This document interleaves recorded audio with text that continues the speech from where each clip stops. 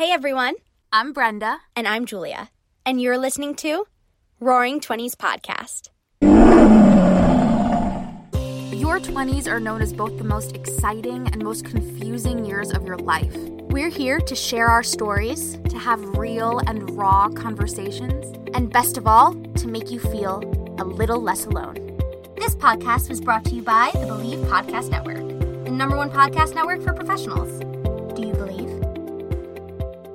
Hello, everybody, and welcome back to Roaring Twenties Podcast. Today we have on with us a very anticipated guest, Dr. Meg Jay. Dr. Meg Jay is a clinical psychologist and an associate professor of human development at the University of Virginia, who specializes in 20-somethings, which is why she's absolutely perfect for us here. And today we're going to talk about her book, The Defining Decade. She just put out the updated version of the book. It'll be available once this podcast is out. We're very excited to talk about the updated version. And the title of the book is The Defining Decade, Why Your 20s Matter and How to Make the Most of Them Now, which is exactly what this podcast is about. So, Dr. Meg, we are so excited to have you. Thank you for being here. Oh, it's my pleasure. I'm thrilled to be here. We are so excited. We're going to get into so many topics, a lot of them that we've brushed through before, but we're really going to get deep into some of those things. So I'm very excited. So before we get going into all the 20s things, tell us a little bit about you, who you are, where you're from, and if you don't mind saying how old you are. Okay. I do not mind. I am out of my 20s. I am 51, but I've spent my entire adult life on 20s in that I was a 20-something Gen Xer in the 90s. So, you know, the Friends generation and all that, which is full circle, right? So I feel like it just keeps coming around for me. And then right around the time I was 30, I started specializing in 20-somethings. I was getting my PhD at Berkeley and clinical psych and was specializing. I started specializing in 20-somethings, which we could talk about later if you like. And then now have spent the last shockingly 20 years talking to 20-somethings, listening to 20-somethings, surrounded by 20-somethings. I put The Defining Decade out about 10 years after I started. That was around when I was about 40-ish. And then now the 10-year anniversary, like updated edition is just coming out. So that takes me all the way to 50. But the whole 30 years of my adulthood has been spent on 20-somethings in some way or another. And frankly, it's a great way to spend the time. Thank you. Oh, why, thank you. Here we are thinking we're a burden. I'm kidding. We're out here thinking we're the worst, but again, We're the best. No, it's a great way to, it's a great career. Yeah. Oh my goodness. So we are going to assume that some of our audience who's listening here today will have read the at least the first version of the book, maybe the updated version, depending on when they're listening, and some that don't. So we'll try and be general enough so that people who haven't read it can still, you know, grasp all of the wisdom that you have. So what led you to first, why 20-somethings? And then what led you to wanting to write the updated version of the book? So why 20-somethings? So like I said, I was at Berkeley getting a degree in clinical psych. And as part of that, you work with a bunch of different age groups. So I worked with kids, I worked with older adults, I worked with elderly folks, just the whole range. And I was in a college town. So a lot of my clients were college students, 20-somethings. And what I noticed was that you could do a lot of good for people in a very short period of time if they were in their 20s. And I actually thought I would really want to work with children, but working with children, there's a huge cast of characters. Parents need to be on board. You're talking to pediatricians and teachers and meeting siblings. I mean, it's a huge cast of characters. And I think I often felt like I wasn't able to really impact their lives if I couldn't impact their whole system or environment. And what's so great about 20-somethings is they've just launched, they're on their own, they're pretty agile, and so you can get in there and like help them make moves without worrying about parents and teachers and, you know, whatever else. So that really appealed to me. But also I learned about this area of study called adult development, which I'd never heard of. And like most people thought, well, that's weird. I thought adults were already developed. But if you look at a 20-year-old and you look at a 100-year-old, everything that happens from 20 to 100 is adult development. And what was really not recognized at the time, which is more so now, largely because of the defining decade, is that your 20s are kind of the developmental sweet spot of adult development. development. It's like the first 5 years of child development, like that we know that you get in there, and that's when people are getting their first jobs and having their first big relationships. And that's when mental health gets both worse and better all at the same time. And that if you can get in there and kind of get in front of everything that's coming, you can have a huge impact on someone's life. Sometimes in the course of 5 sessions or 5 months or one book. So it's kind of hard to walk away from that just that ability to do a lot of good in a short period of time. Yeah, it's amazing. I mean, it's really the reason why we started this podcast very similarly. Is like, me and Brenda, but we're both 25 now. And we were like, 1, nobody's talking to us. 2, I am. What you say in your book, and yes, you are, thank God. But also, it does feel like for us, I know for Brenda and I, and for all of our friends, like we were kind of like thrown out into this world. You're no longer a student anymore, and like everything changes. And when you talk about the developmental period, it's so relevant to, I know, us and our friends. I don't want to speak for the whole world, but like I know that in my 25th year so far, and I'm only halfway through, I have changed more in this year than I think in my entire life. Like, absolutely. Yeah. Months since in August, I think I have changed than like I would not be surprised. So most people don't know this, but your personality changes more in your 20s than any time before or after. And so, I mean, if you think about it, your brain is changing. It's going through its second big growth spurt. Work is changing. Life is changing. Love is changing. Sexuality is changing. Your environment's changing. And so that's all working on your brain, and it's all sort of knitting together. And so people change so much from 20 to 30. And so it's just such an amazing opportunity from where I sit. And as you point out, I mean, I wanted to work with 20-somethings because I felt like it was an incredibly important time that was being largely trivialized in popular culture as like kind of this sort of silly throwaway time. And also by treating it that way, people weren't acknowledging how difficult it is. It is a defining decade and a very difficult decade. And so there's a lot of work to be done there. People need to have these conversations in the open, and they need someone to be talking to them. And so that was, I think one of your questions was, how did I end up writing The Defining Decade? It was after 10 years of working with 20-somethings and realizing, my private practice was overflowing. My office hours, teaching at UC Berkeley and then at UVA were overflowing. And I felt like somebody needs to write all this down and get it out there. So that was me. You did it beautifully. I want to jump into something that you talk about in the book, which you call the under 30 set. Can you talk about what that means? And when I read that, I was like, what defines somebody as a child versus an adult?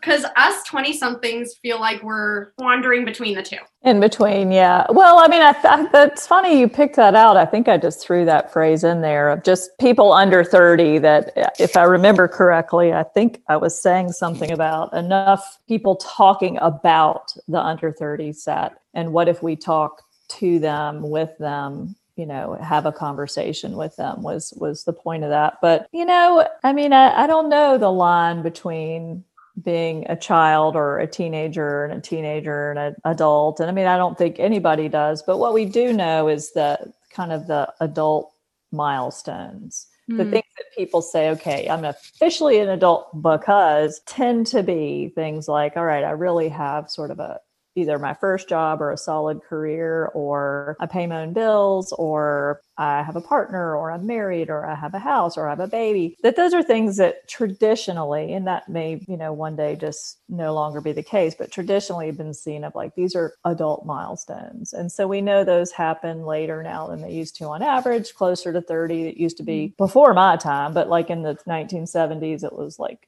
these things were happening at 20. Yeah. Which is amazing. Amazingly terrifying, I should say. So now they're happening closer to 30, which is an amazing opportunity if you use the time before those things well. And so I think, a lot of 20-somethings feel like, well, I can't be an adult because I don't have all those things she just rattled off. I have one or two. And, I don't know. I don't know if it matters, at what point somebody does or doesn't officially become an adult, as much as they sort of engage with the process of their own development of what is the life that I want for myself, no matter what I do or don't call myself, and how do I take ownership for that? I think at some point in people's 20s, they realize, often quite shockingly, that whatever's ahead is up to them. Yeah. And that's a little bit terrifying and empowering.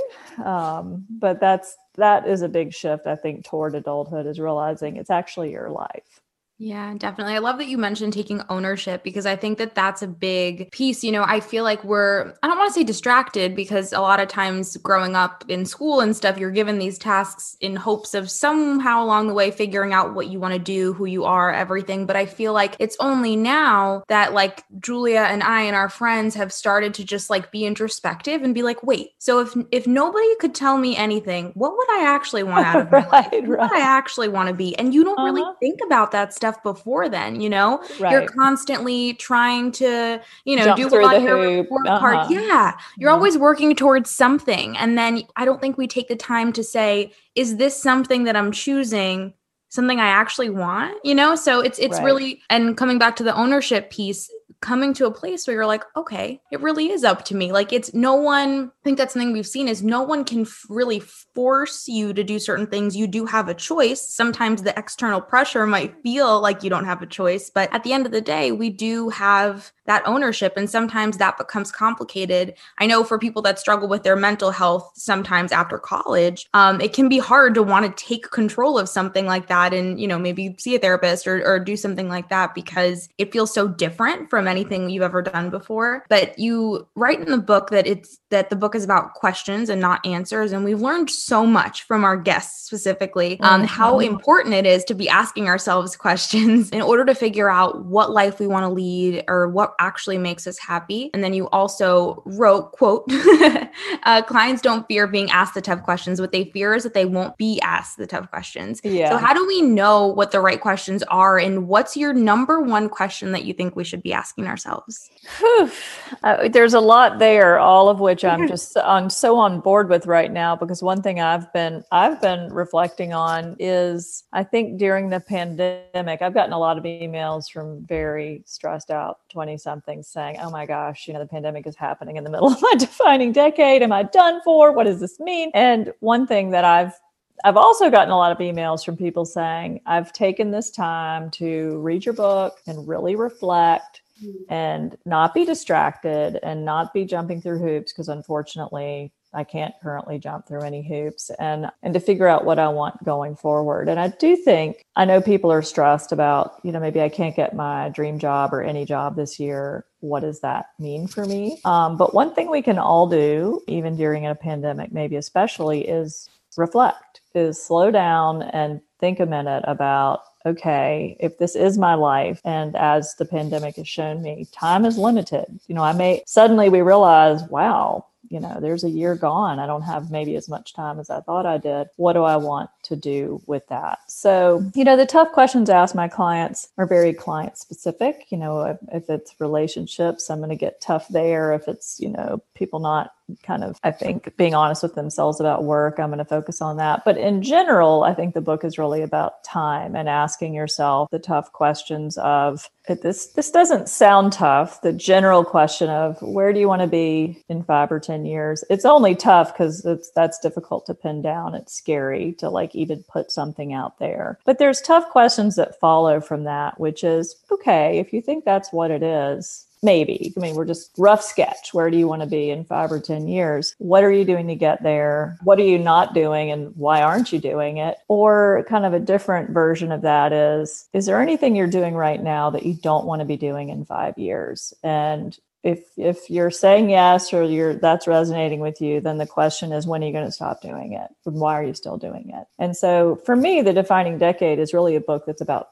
time, and it's about questions and having people really look at themselves in the mirror and ask, whether or not they feel like they're using their time well, because they may not have as much of it as they think they do.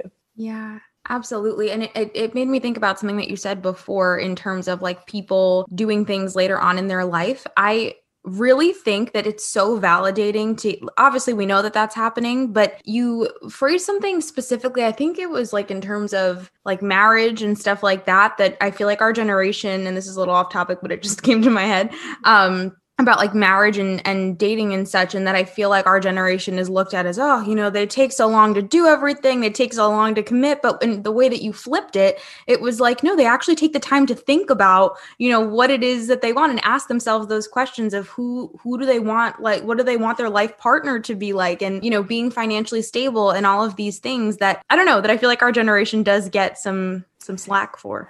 Oh Lord. I mean, so as a Gen Xer, that the adult milestones were pushed back for us also. I mean, I think the average age of marriage has been late 20s since Gen X and beyond. So this is every, 10 years or so, it's sort of, what's the problem with so-and-so? And so, I think it makes good headlines, and it makes, for some good clickbait and eye rolling. But I mean, there are a lot of reasons, many of which are economic, that these things are happening later than they used to. Totally. And it's actually an amazing opportunity to, get in front of them, to think them through, to try out different kinds of relationships, try living in different states, to take some career risks, to change your habits and really get to know who you are before you worry about who you want or who wants you, but to really figure out who you are. So I think sometimes maybe people misinterpret the defining decade as I'm saying, like, you need to hurry up and do all this stuff. I don't know.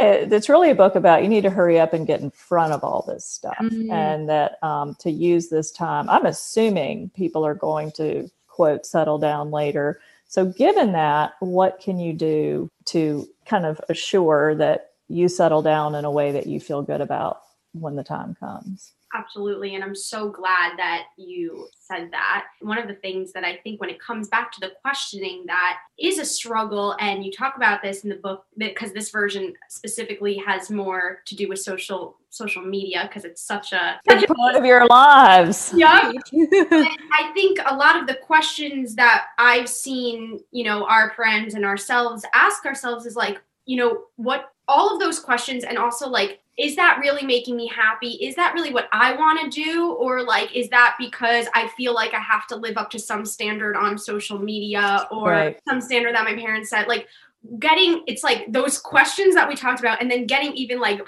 deeper into the questions of like, is that really making me happy? Right. Or is this for the highlight reel? And it's absolutely coming back to. I had a client, I think it was in the updated version because it was recently, and I think it made it in there. I hope it did, but yeah, I'm sure it did. But, so there's a lot more about social media in the updated version than there was in the original version. However, I will say that the Defining Decade original version was one of the first places to talk about the negative impact of social media. And I don't have a thing for it or against it. I was just going off what my clients were telling me. And so I was working with 20-somethings starting in like 1999. The first client I had, she was in her 20s. So I worked with them before there was any social media, and then I saw them all join. So, I literally, hey, I'm going to sign up for this thing called Facebook. And I'm like, whatever. And then they would come in the next week and say, oh my God, I hate my life. And so interesting. It was really interesting because this was before the data was out. There were no studies on this. There were barely. I think when I did research for the chapter, which at the time was called My Life Should Look Better on Facebook, because that was the only game in town for social media, there were like 2 or 3 studies, and I cited them. But what the chapter was really about is what my clients were saying is that they go on and their brains are just bombarded by the highlight reels, and that's got them really confused about where they stand and how they're doing and what they wanted and how they feel. And so I know Facebook is like old news now, but Instagram is owned by Facebook. It's just a different version of the same thing. And so anyway, I talk a lot with my clients about, let's reflect on how much, how do you use your devices? How much time do you spend on what? Is that working for you? How does that make you feel? How does that not make you feel? And anyway, I had a client. So I said, okay, she said, I think my social media use is great for me. And, okay, so let's figure it out. So I said, go home and figure out your usage and come back. Let's talk about it. So she came back and she said, well, I figured out I'm on Instagram for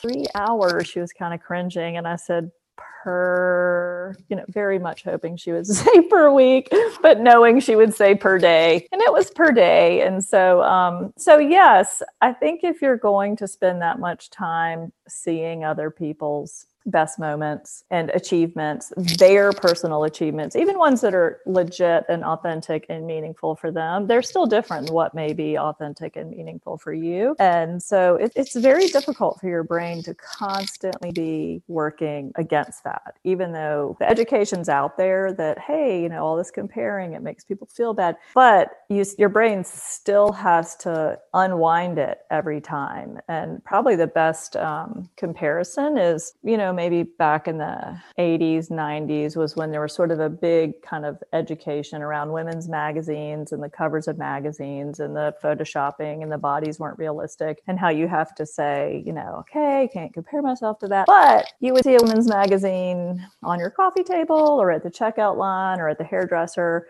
but it wasn't, 3 hours a day, like right here in your phone.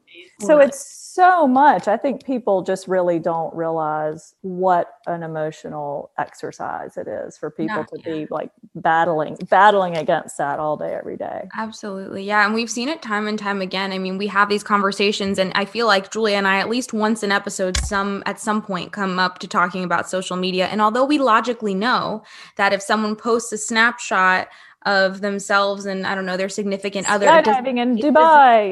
Yeah. It doesn't mean that they didn't, maybe get into a little argument 5 minutes before. You have no idea. Right. But, in that you moment, have to do that whole thing. Mm-hmm. You have to actually think about it, because your initial response, especially in areas that we feel personally insecure about, let's say about career, right? Like seeing someone who you love and care for and are proud of and seeing them excel in some sort of area, you're happy for them. But a piece of you is like, ooh, should I be doing that? Should I be there? How shameful, So it really does get to us, even when we know, which is why I think having these conversations like your book, but also the ones that we talk about, is in efforts of making people feel like they're not the only ones having these feelings. Right. And to help them realize the most important conversation that you have is with yourself of what do I want? What makes me feel good? I mean, because we're run up against this, not just in social media, but I was thinking, because we're talking about when I was in grad school, I remember when I was at Berkeley, typical,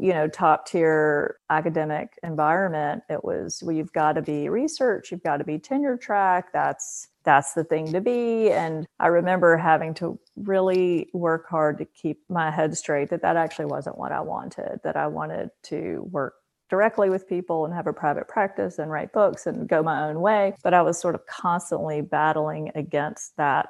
It was sort of a little microcosm of social media in a way of, no, this is the thing, everybody needs to do it, but really hold on what actually made me happy and what was success for me. And of course, that's the way you should go. Yeah, absolutely. It's so important sometimes to try to shut out the noise a little bit and really be like, is that even what I want? Right. Really, it's not.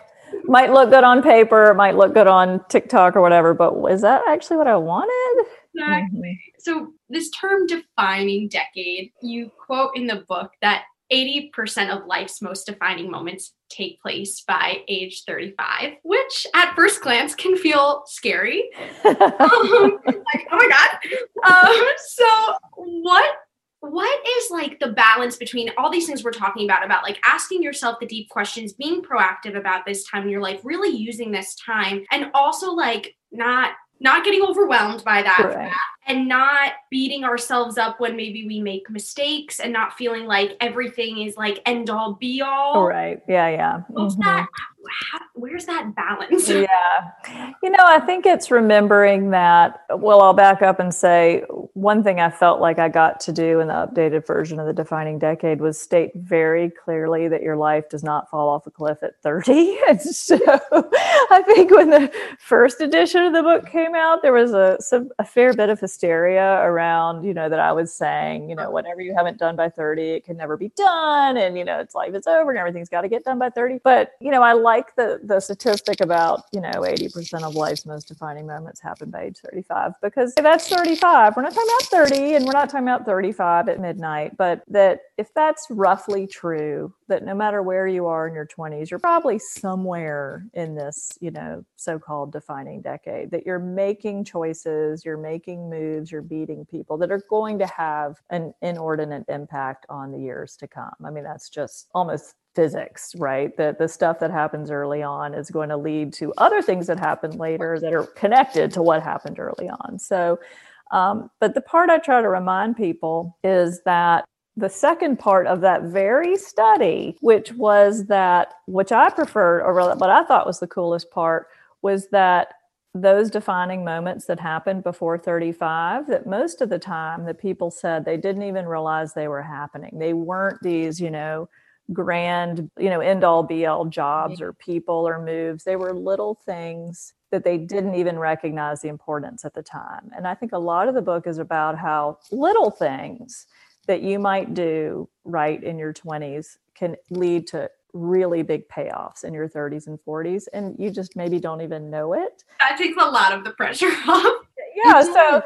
So it's, I'm talking about, and, so people will write and say, oh my God, I'm 29. I can never do everything that you've suggested, or I only have a year left to get to define my decade. But, I remind them, you could meet one person this year that ends up taking your life in the direction you want, or you could, some of this panic that you're having might lead to you taking action on something that is a course correction for you. And so the cool thing about people's lives in their 20s, like, you don't have to rearrange everything. If you just do little course corrections, it's like the metaphor that I use in the book and in my TED Talk. It's that working with 20-somethings is like working with planes just after takeoff. And if you just do a small course correction, it has an enormous impact on where you land. So yeah, what you're doing now affects what's coming. You also have multiple opportunities to course correct. So it's not just like one or two things, but most of the things people do that later they go, man, that worked out, or that was a great thing. They're small. They just maybe didn't even realize at the time where they would lead.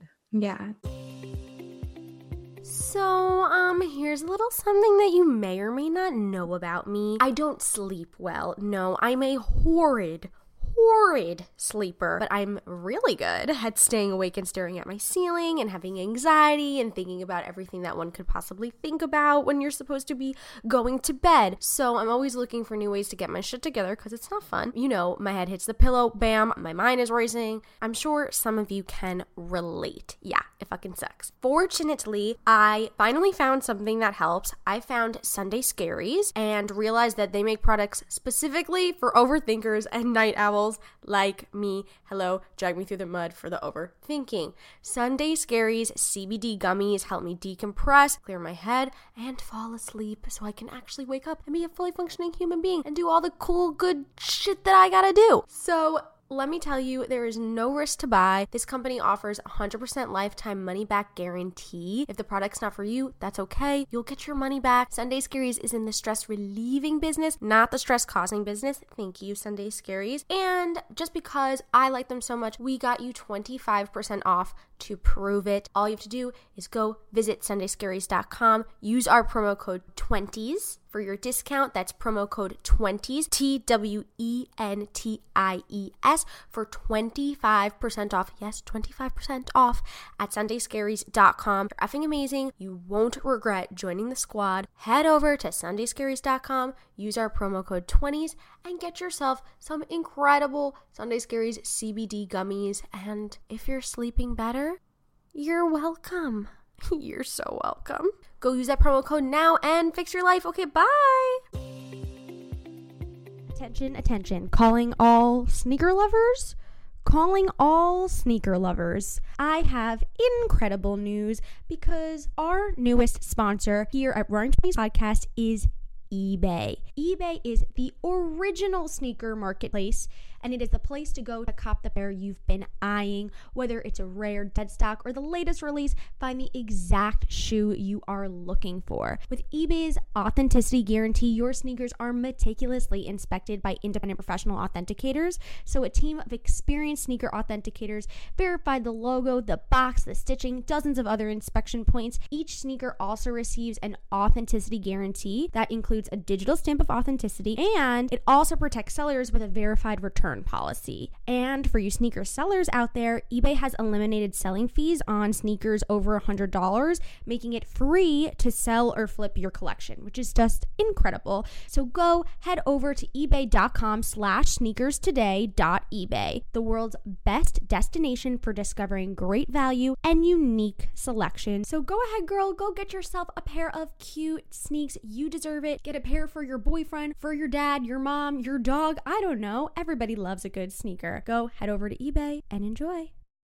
Absolutely. And I really love that you mentioned that, because we talk a lot about just staying in motion. I'm sure maybe Julia was about to say the same thing. And we've been talking a lot about how we see people and we see this like in our eyes, we see this overnight success, and we're like, no, like we're not seeing all of the efforts that people took to get to where they are. So we've been trying to use that as a grounding method for even our own, projects and platforms and stuff that, as long as you're consistent, you continue to show up. Of course, you stay curious, that it's those little efforts that really do end up paying off. And I think one of our first guests said a quote by Steve Jobs, which was, you can only connect the dots by looking backwards. Right. And I think about that all the time, because there have been so many either instances or situations that we found ourselves in that at the moment we're like, why is this happening? This makes no sense. And then just a few months later, you're like, oh, I get it now. And I can imagine that the same thing applies when it comes to being in your 20s and then years down the line. Right. And, you could think about that for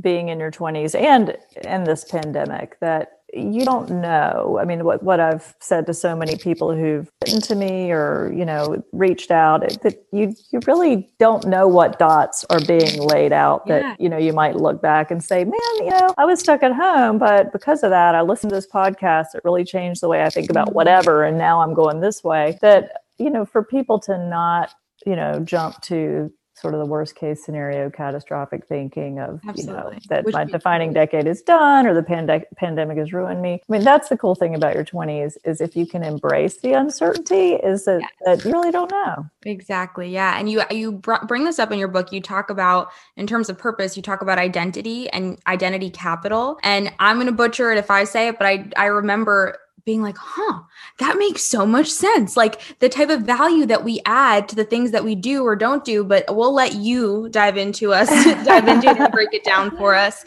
Because it just made so much sense. Yeah. So identity capital is not my term, but I am bringing it to the broader public. But it's the concept. It's kind of in contrast to what they used to talk about as people, are supposed to have their identity crisis. It's got all this sort of drama, and I'm going to wander in the woods and have an epiphany and then know forever what I'm going to do. And I mean, maybe the people used to do that, but that's definitely not the way it goes anymore. So that just wasn't a useful kind of paradigm for 20-somethings, I don't think. It led to a lot of sort of, I can't do anything till I figure out who I am forever. But the sort of identity capital model came along, which is about what if you use your 20s to do things that add value to yourself, whether it's I'm going to get a degree, or I'm going to work at this job where I learn these skills, or I'm going to take up this hobby that develops these aspects of myself, or I'm going to go on this trip that shows me this part of the world that makes me, interesting in a job interview and as a human being. And so if you just kind of keep adding value to yourself and building up pieces of identity capital, that these will pay off over time. And, again, with the small things in your 20s, it's like money, that small investments in your 20s can really, grow exponentially over time. And so I really just talk with clients about, you don't have to know what you're going to do forever. This doesn't have to be your last job. I mean, on average, 20 somethings have 5 jobs before the age of 30. So whenever I have a client who's wrapped around the axle about like, I don't know, is this what I want to do forever? I say, well, sorry, you don't get to do this forever. It'll probably be about 2 or 3 years. So is this worth 2 or 3 years of your time? Is there identity capital there? If so, start it and then see. And if it's adding value to you and you're learning, then you stick with it. And if it's not, then, you go to the next thing. But with each piece, you sort of build up, quote, your worth. I mean, kind of in the career marketplace. Right. At least if it's a job and you thought maybe you wanted to do this and then you end up hating it, like then at least that, like that's at least something. Absolutely. You've done that. Okay, I got that out of the way. And probably in that job, I've been talking to clients about this recently because some of them have jobs that are not what they would have wanted, but because of the pandemic, they're the ones that they could get or the ones that they have for now, and helping them realize that even in like a cruddy job, you're probably learning things that will be useful in another job, So, I had a client who actually was helping produce a podcast that she doesn't sound as fun as yours. And she said it was a pretty cruddy job. And so I asked her, well, what are you doing exactly? And so she said, well, oh my gosh, everything. I figure out who the guests are and I contact, I have to contact them, find inroads into them, write these nice emails to get them to even make contact with me. And then if they're coming on, I have to research their background and I write the questions. So I said, okay, so you're doing like networking and you're researching and you're synthesizing and so there was a lot of skill building going on. It just felt like a cruddy job. And so I think sometimes even jobs that don't feel like amazing pieces of identity cap have it in there. We just don't, coming back to your reflection point, we just don't slow down and think about what exactly we were getting out of something. Yeah, I feel like we keep learning so much that like about reframing and about taking the time to really like take that step back and reflect, okay, what am I taking from this? And sometimes you do have to do that reframing about it. Like you said, like it's not, okay, maybe this particular job is a cruddy job, but like look at all this stuff that I'm gaining that I have on my resume to talk about that'll bring me to the next better job. But in relation to that, you talk about potential in the book and like that our 20s are a lot more about potential than proof. And I think the thing that feels scary about the word potential is like not living up to it. And I think a lot of 20-year-olds feel like, well, if I'm doing this job, am I not living up to my potential? Am I not doing what I went to university for? Is this boyfriend less than I have potential for? Is this apartment less than I have potential for? You're right. That spiral. Yeah. So what's the deal with that? I would say the deal with that, I don't know if this is going to be what you want to hear, but my honest answer is that I think a lot of my clients live up to their potential eventually, but not in their 20s. And so, I was not living up. Could we all always be doing more? Sure, fine. But I let go of that a long time ago, which you will also enjoy doing in your 30s and 40s. But, do I feel good about what I've done with my career or what I've, done with this book or that book or, whatever it is? Yeah. Was I doing any of that in my 20s? No. I was laying the groundwork to ultimately feel like I lived up to my potential in a way feels authentic and enough for me. So I think, it's interesting because there's so much about living your best life, in your 20s and on social media, but most people's best lives are not in their 20s. And I say to my clients, if the best years of your life turn out to be your 20s, something has gone horribly wrong, right? Because it should, if you have a great life in your 20s, that's awesome. But you should also have a really great life in your 30s and your 40s and your 50s. And trust me, when you get there, you're going to want one. As much as you want it now, you're going to want it then. And, but for most people, their best jobs, their best salaries, their, kind of their best, not even just relationships, but their best points in their relationships, their best friendships. Most of that actually happens after your 20s. So I guess I would say take the heat off of trying to achieve that now and just think about laying the groundwork for that, or, working toward that. I think we definitely have this desire for like instant gratification. And I think that that's why we start to fall into these traps of either feeling like we didn't accomplish enough and feel like there's this pressure sometimes to just be extraordinary, no matter the circumstance, whether it makes you happy, whether it doesn't, but just to have something to show. And that doesn't mean that everyone who does this isn't ambitious or doesn't deserve, fulfillment and joy and all of those beautiful things, but it's just this pressure to do it right away. And this resistance to do something like lay the groundwork. Like you said, I think we look at not being at a certain point by a certain time as a failure, as opposed to laying the groundwork for something potentially really beautiful. So I think our audience, whether you realize it or not, will benefit from hearing that, like, that's what it's about. That's what your 20s are for.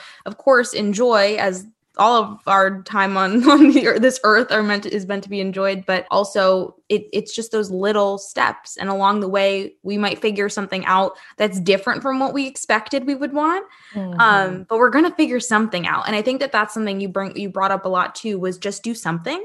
Like, you will get an answer from trying something, no matter what it is. So let me ask you, because y'all are smart people, I can tell. And so if you can look around and see that, if you think of, I don't know, 10 people that you admire or respect, or I don't even just mean are famous, like just famous people, but famous, well-known people that you admire, respect, or think, oh, I'd want to be them. Were they at the sort of the apex of their career in their 20s? No. I mean, so there's some outliers. There's Of your course, Mark yeah. Zuckerbergs, but if he's not on your list, or you don't have 10 of him, most of those people, it was later, right? So where's the disconnect between that reality for them, but you feeling like you're failing by not having it for yourself? It's social media. I think it really comes back to the social media. And even though we know it, we know that it's the highlight reel. We know that those people that we look up to, like, it didn't happen in their 20s. It like every time you really, like we were saying before, every single time you have to reprogram. Right. Like, it's a lot. Yeah. Like, because I feel like I totally know that. Like, when I take the step back, I totally know that. But still, every time I open Instagram, I'm a failure. I'm not there. Like, it's like, why? My question is, like, why doesn't that stick? Like, right. Why is it? Yes. Like, why do we have to keep relearning that lesson? And I think it's partially due because, like, we know it logically, but the way that we internalize it in that moment is just so different. Because I think when we look at it, we do interpret it, even with what we know, as that someone else's reality, that's it. But I don't know. It's very confusing. Well, it's also the thinking, there's the amazing Daniel Kahneman book, Thinking Fast and Slow, which is about sort of rational thinking and then like fast emotional thinking. So the emotional fast thinking, it's like fear-based, and the fear is, I'm going to fail. I won't be somebody. That I won't meet my potential. That thinking happens very quickly. And then their rational thinking has to come in and be like, okay, I've got to unwind this again. So you're human, but I think you're wise to pay attention to what's triggering this in you and make some choices around social media that might be healthy for you, if you're speaking from experience, or to figure out, how can I put this in a corner?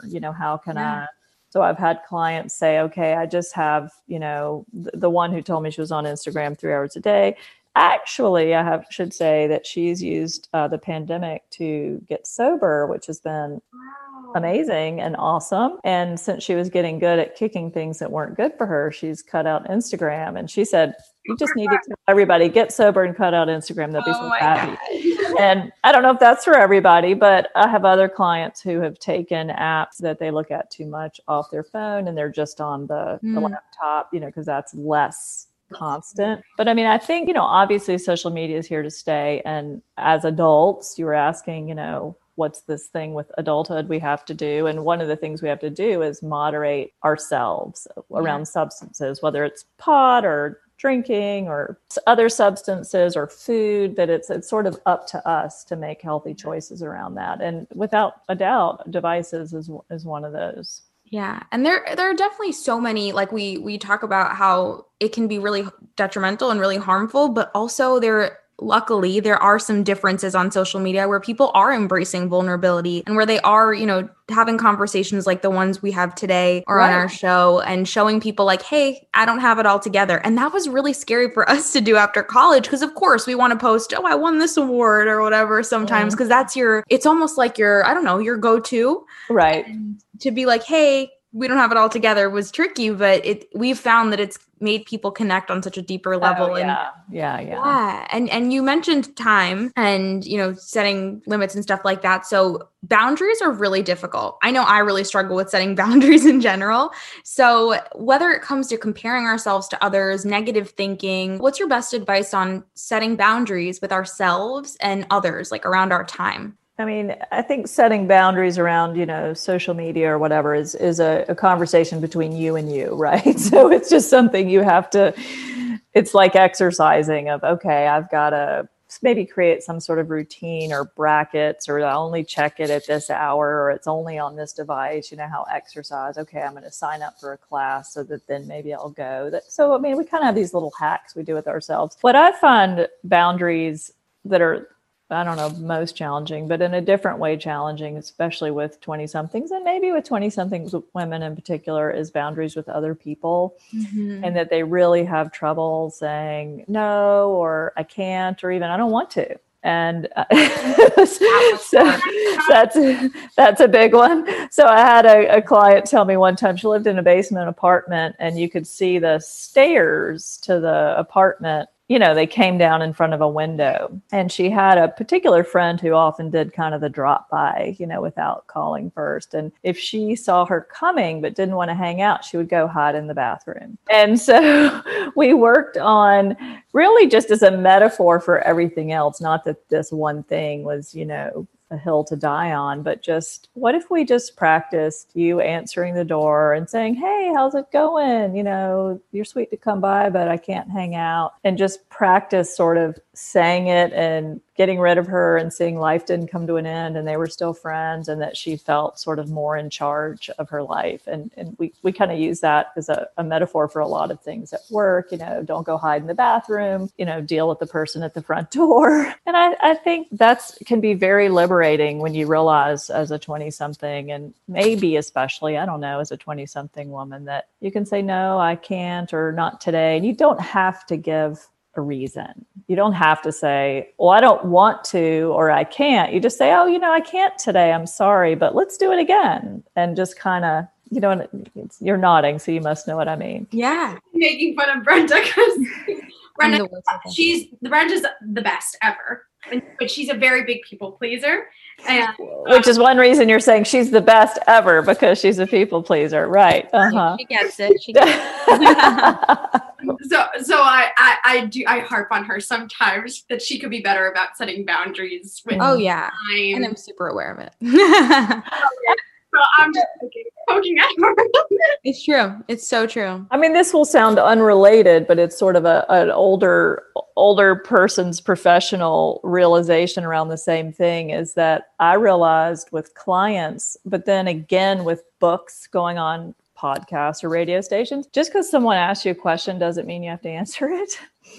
And that was very useful for me. I mean, politicians have been saying that for years, right? No matter what someone asks them, they just go ahead and talk about what they want to talk about. But there's something similar there that I think as humans, as women, I don't know, that people ask something or want something and we feel that we have to respond to that thing or do that thing, or at least address that thing rather than just not. In some way. And it can be very liberating to just not have to go there because someone else has. Yeah. It's funny you say that, because something I admire about Julia is that she's very good at setting boundaries and very good at just like expressing what she needs. And then it's it's like a social experiment for me to witness the way she handles those things and for me to watch how other people react to it. And she's laughing, but I'm so serious because I noticed that when we meet people, which is something that I do no matter how deeply I love and care for others, when I meet people with so much like with care, but also some hesitancy, they meet me with hesitancy back. You know, they meet me with some discomfort or maybe feeling like they could take control of a situation. Whereas when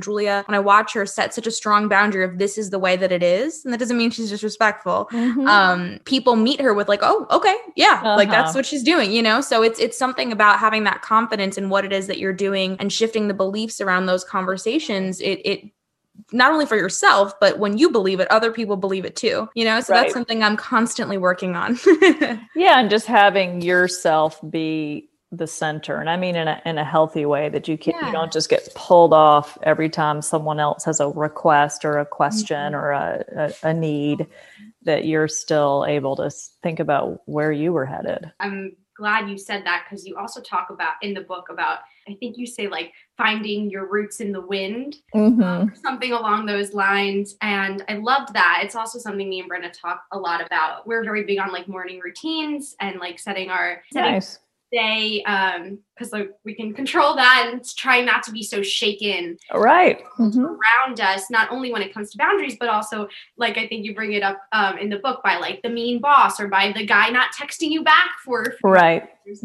So do you have any like tips or tools to find those roots and make those roots strong? Yeah, I mean, the obvious one is the more you experience something that, you can say, even if it's losing a job of, well, I've lost a job before and I found another job, or I've been through, the horrible heart ripped out of my chest breakup and I found love again. And it doesn't mean it doesn't hurt to lose people, but you sort of realize, there is life after setback and heartbreak and adversity, or life after getting yelled at by your boss and you go in the next day and realize he doesn't even remember because he didn't even care. And so the moment you're like, oh my God, this is huge, I'm going to get fired. And then you realize it's nothing to them. Okay, it's big for you, but it's nothing for them. So, I mean, the more you experience these things, the easier it is to say, oh, been here before, this'll pass, or something else will come along. But, until then, I think just to be aware of catastrophic thinking. So in uncertain situations, uncertainty makes people anxious, and anxious people tend to think catastrophically. So they think, I'm going to get fired. This person I like didn't text me back. They're not into me anymore. That they want certainty. So they go to the negative certainty, which is protective of like, I got to prepare for the worst and get ready and protect myself. But it's not very adaptive if, in the modern world, when there's sort of always something, right? Like it's always something. And if you're always going to the worst place, you're going through a lot of sort of physical and emotional stress unnecessarily. So to try to remember that I've said this, and, the next time something happens, to notice yourself doing the worst case scenario thinking and saying, I mean, it's like the rolling back on social media of like, okay, I see myself doing this. I don't have to do this. I don't know. I'm just going to live with the uncertainty for 24 hours. And often 24 hours is, in many situations, all it takes to get to the other side of that thing. By then you've gotten the text message, or you found out why you didn't get the text message, or you've seen your boss again. They don't even remember yelling at you. Yeah. You're not fired. So just kind of the 24-hour rule is helpful. I mean, of course, there are bigger problems that, go on for longer than 24 hours. But I think to start with that one of just knowing what catastrophic thinking is, it's normal. Everybody does it. But to just kind of metabolize it a bit better and decide, like, I'm not going to do that for 24 hours and then see. Yeah, totally. It's funny because we record our episode. Of course, we do a solo episode and we interview someone at least once a week. And we normally share a like high of our week and a low of our week. We call it Pride and Pickle. And every week when we record, when we listen back, either when Julia edits the show or when I listen back for some graphics for our social media, I'm like, oh, I'm over that. I'm like, I'm so over that. We have living proof every week. We're over whatever the I love that.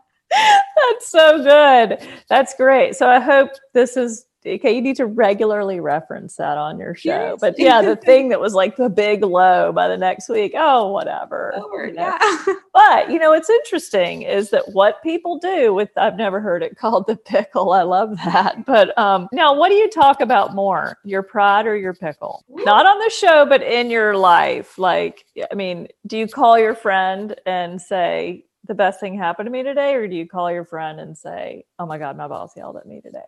Honestly, with me and Brenda, we're very vulnerable. So we do go to each other a lot for those hard Okay. So hard things or advice.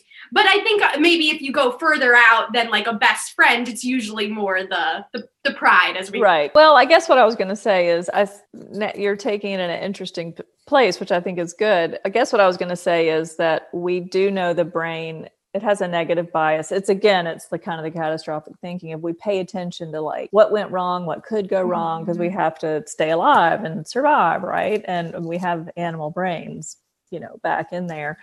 And so we tend to notice the negative more and we hype the negative more. So, we'll spend 30 minutes talking about how somebody cut me off in traffic and they cut me off and how dare they, and you like go on and on and on. And so by doing that, you're giving it a lot of space, and I mean, it's different to say like, oh, the worst thing happened to me today. Can you support me? Right. Versus like, I just have to sort of give the negative thing all this airtime. So I don't think y'all would have known this, but have you ever heard of Semester at Sea? Probably. Actually, yes. Okay. All right. So I was teaching on Semester at Sea this spring on a boat in Asia when COVID broke out. And I was actually teaching positive psychology, which is, sort of the science of happiness for lack of a better phrase. But anyhow, we talked a lot about the catastrophic thinking and how it's so easy when something goes wrong. It's like a drop of gray paint in a bucket of white paint. We just feel like it's ruined and all we can think about is that drop of gray paint, that we forget about the bucket of white paint. But where I was going with that is that we get really hung up on the pickle and then yet you realize a week later you're over it, or there's a different pickle that you need to pay attention to. So I think knowing how your mind works is useful, even though you kind of still have to do the unwinding, but sort of the more practice you have with it, the less, the more you go, okay, 24-hour rule. Okay, I'm not going to be catastrophic about this. And you just get a little bit better at it. It becomes a little more automatic. I like that rule. I like that 24-hour rule. Me too. Step back. We can always do that. We kind of talked about it earlier, but one of the things, there's a whole section in the book about love and relationship. Unfortunately, we didn't get to too much of that today, but just one thing on that I do want to touch on. We had a conversation with 3 other male podcasters a couple episodes ago, and we were talking about relationships and work, and all 3 of them, which I thought was very interesting, were like, well, I got to focus on my career first before I can like feel like I'm really like ready for a relationship. And it's funny, like it's something that I've been thinking about more lately. So can we do both? Can you put the time into the career and put the time into the relationship in this crazy 20s time? You definitely can, although I would not say that it's unusual at all for 20-something men and women to say, I need to get some traction on my career before I can feel like an adult who can engage in, sort of something beyond like a hookup or a dalliance or whatever. And so I mean, some people absolutely, so many people have written to me and said, hey, we got started young on career and partner and baby in our 20s. And, your book inspired us to like, what are we waiting for? And so some people are able to do all that. And eventually you have to put them all together. You can't just put like work in the 20-something bucket and like love in the 30-something bucket. Eventually they have to go together, but I don't think it's uncommon, and nor do I think it's unhealthy for men and women to say, I really need to get myself sorted out before I kind of combine myself with another person. I mean, we could talk about gender issues all day. My degree from Berkeley is clinical psych and gender studies. And, it's interesting. The more things have changed, the more some things have remained the same. And I mean, some of this is in the updated version, the Defining Decade, but there's a lot of stats out there still about how at the end of the day, and this was surveys of, 50,000 workers at Fortune 500 companies in Boston, how do they perceive themselves as workers and as parents? At the end of the day, both men and women tend to perceive men as, they're going to be the primary breadwinner, even if we don't, maybe we expect to make as much as more as a partner, but at the end of the day, maybe we won't, and I think that men feel a lot of pressure around that's going to be expected of them, that this isn't like, I'll work if I want to. This is I've got to work. And now that might sound super traditional, and not every partnership is going to go that way, but that's still the default, I think, in a lot of people's minds. And so I think young men especially feel like they just have nowhere to operate from if they don't have career figured out. Whereas I think, in some ways, young women, maybe in ways that are good, they feel like they have a bit more flexibility to say, am I really hardcore on my career? Am I hardcore on kids? Am I going to put them all together? But there's still kind of a lot of old school thinking around, that men really have to have something going on in the career department. And, maybe it would be healthy if they didn't feel that so much pressure around that first, but they tend to. Yeah, those three certainly did. And it's really interesting. I mean, that's a whole nother show because, tangents about that. And like since we've had this whole shift towards feminism, which is incredible, but how does it balance out? Eventually, like the pendulum has to swing somewhere more in the middle. And right. It's very interesting to see like how, because the women's perspective has changed so much and is changing, how the men have to kind of catch up. Right. Like how that's gonna, especially at this age, like how that plays a part in like what they perceive their role to be. Right. That women feel like they have more choices, in theory. I mean, economics and pandemics tend to intersect with those. But in theory, there's a lot of different ways to be a woman in the world these days. And I think, men's roles are expanding less quickly. And I mean, in a way, I mean, we're all to blame for that. And that I do think that both my male clients expect that they'll be relied upon to have a job, at all times somehow. And I think, a lot of my female clients, I don't know that they feel that pressure, even though statistically speaking, most of us will always be, I mean, I've never not had a job, and, most of us will probably always be working, but there's still that whole asterisk of like, well, I could go a different way. Oh. And I don't know if men feel that as much. Yeah, so interesting. Totally. A whole other show. Yes. Whole other show. So we just have a couple last questions for you before we okay. Thank you for being so generous with your time. Oh, sure. Yeah. Incredible. You brought it up before as well. And in the book, you say, if you're paying attention to your life as a 20-something, the real glory days are still to come. And you brought that up earlier about, hopefully your life beyond your 20s will be better than your 20s. Yes. And all amazing. But what has been the biggest help to you in paying attention to your life? And as much as we're being proactive and being in motion, also enjoying it, using this defining decade to the best of our ability. I think sometimes it's hard to sit back and like pay attention to our life and take real inventory of like what we have to be grateful for and all the joyous things, because we're always on to the next or wanting to do the bigger, better thing.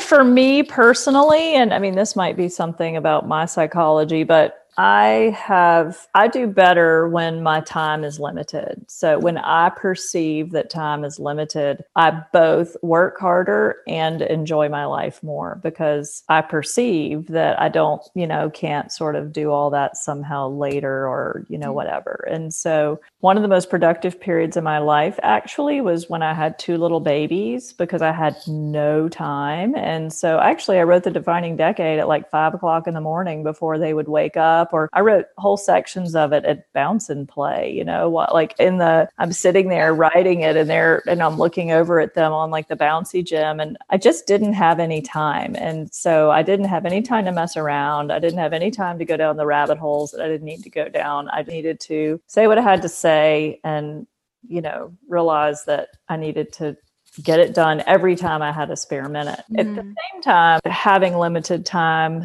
sort of also helps me enjoy more. I mean, kind of kids have helped with that too. You realize they're not going to be around forever. So you try to enjoy, what you can enjoy now. And so for me, it's whenever I feel like I have limited time, I make better use of it. And a lot of that, a lot of people have said, oh my gosh, the defining decade, it's freaking me out. I realize I don't have infinite time. And I'm secretly thinking, it's really better that you realize you don't have infinite time, probably, because that does, even though it can make us feel a bit, stressed or anxious, that's also where some urgency comes from. And if people give you the urgency, but also the tools, then you can do something there. So for me, it's, any way that I can realize I've kind of got a deadline on something, like a true deadline in the world or a personal deadline, then, and that also goes for, enjoying my life. I tend to make sort of enjoyment deadlines of, going on semester at sea, for example, something I just did for the fun of it. And I didn't have, I can't wait forever, or I'm not going to be able to go biking through Vietnam if I'm doing it at 60. So I needed to go ahead and do it. And so I try to give myself the urgency. Love that. Yeah. Definitely. Because I feel like we do either wait for things or wait for the right moment for something. And sometimes you just need to take that first step, or that step that'll lead you in a certain direction. So I think that's helpful, because especially in our 20s, I think this is probably a lifelong thing, but I think we wait for the right moment. And sometimes like there's no sign as to when that is. You just have to take a step and then you'll know if it was, what was meant to happen or not. Right. Or you make what happened possible. Yeah. Whatever was meant to happen. Like, well, that's what I did. So yep, that's what happened. Totally. And you took something from it. Right. Absolutely. This has been so wonderful. Likewise. So much. We just have 2 last questions for you. You got it. Quick. Our guest, if you could tell yourself, little 20s, Dr. Meg J, one thing, what would you tell her? I've been asked this question 1,000 times, and because that's a great question, and I have my same answer hasn't changed in 10 years of answering the question. And this is not unique, but this is relevant to me, right? So your 20-something self may need to hear something different. But if people ask me, like, what would you have done differently about your 20s, or, blah, blah, blah, whatever, I usually say I probably would have taken my relationships more seriously a bit sooner. Because I think, like many modern 20-somethings, I got to get out there and, bust my tail at work and go get a PhD and, figure out how I'm ever going to pay all these bills everybody says I'm going to have eventually, and a mortgage I'm supposedly going to have eventually. Like, that all made sense to me. I think the relationship piece, because it's harder to put on like a schedule, you don't go to graduate school for it. I couldn't really figure out how to engage with that in a meaningful way as early as I might like to have. And I mean, I'm happily married. I have 2 awesome kids. However, as I make very clear in the book, there was a period of my life in my 30s that was extremely crunched. And even though I just said I was very productive during that time, it was not easy. And I'm talking about like 2 years, 1 year, just a little bit more wiggle room for myself in my 30s, I think would have been healthier for me personally. Maybe not for you or for your listeners, but I think that I remember I was in grad school and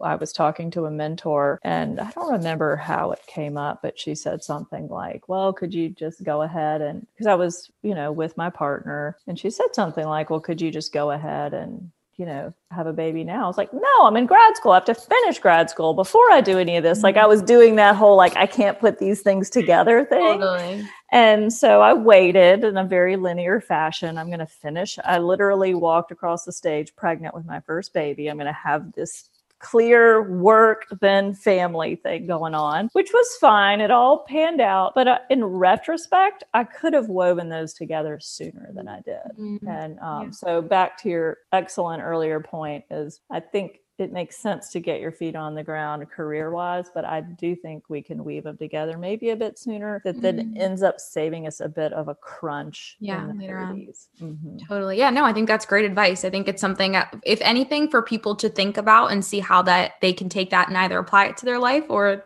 or not, right? Or not, exactly. Take what works for you and leave what you don't. What doesn't. We can get to it, but for everyone listening, like in the book, there's obviously a whole part on relationships and love, and also on networking, and like now, which was very impactful to me. So just for everyone to have things to look forward to. That's right. They got to read it. Got to get out there and start to read it. There's a lot of relationship stuff in there that was extremely impactful. Excellent. Definitely. Good. And speaking of the book, which of course we've talked about a lot today, but where can people find you? Where can they find your work? And where can they get the book? Where?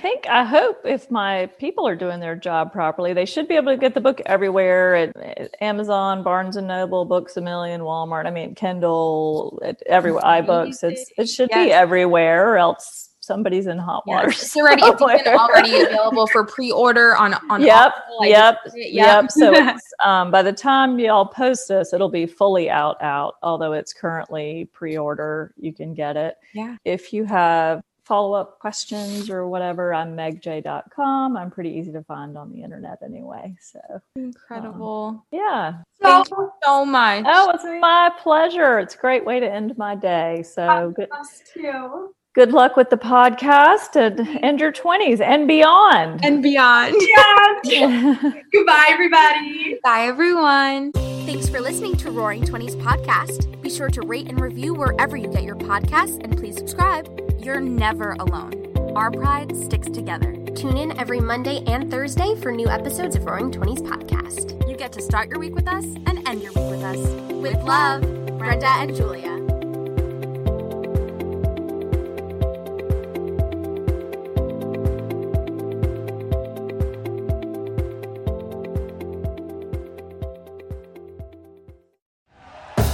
Thank you for listening to Believe. You can show support to your host by subscribing to the show and giving us a 5-star rating on your preferred platform. Check us out at Believe.com and search for BLEAV on YouTube.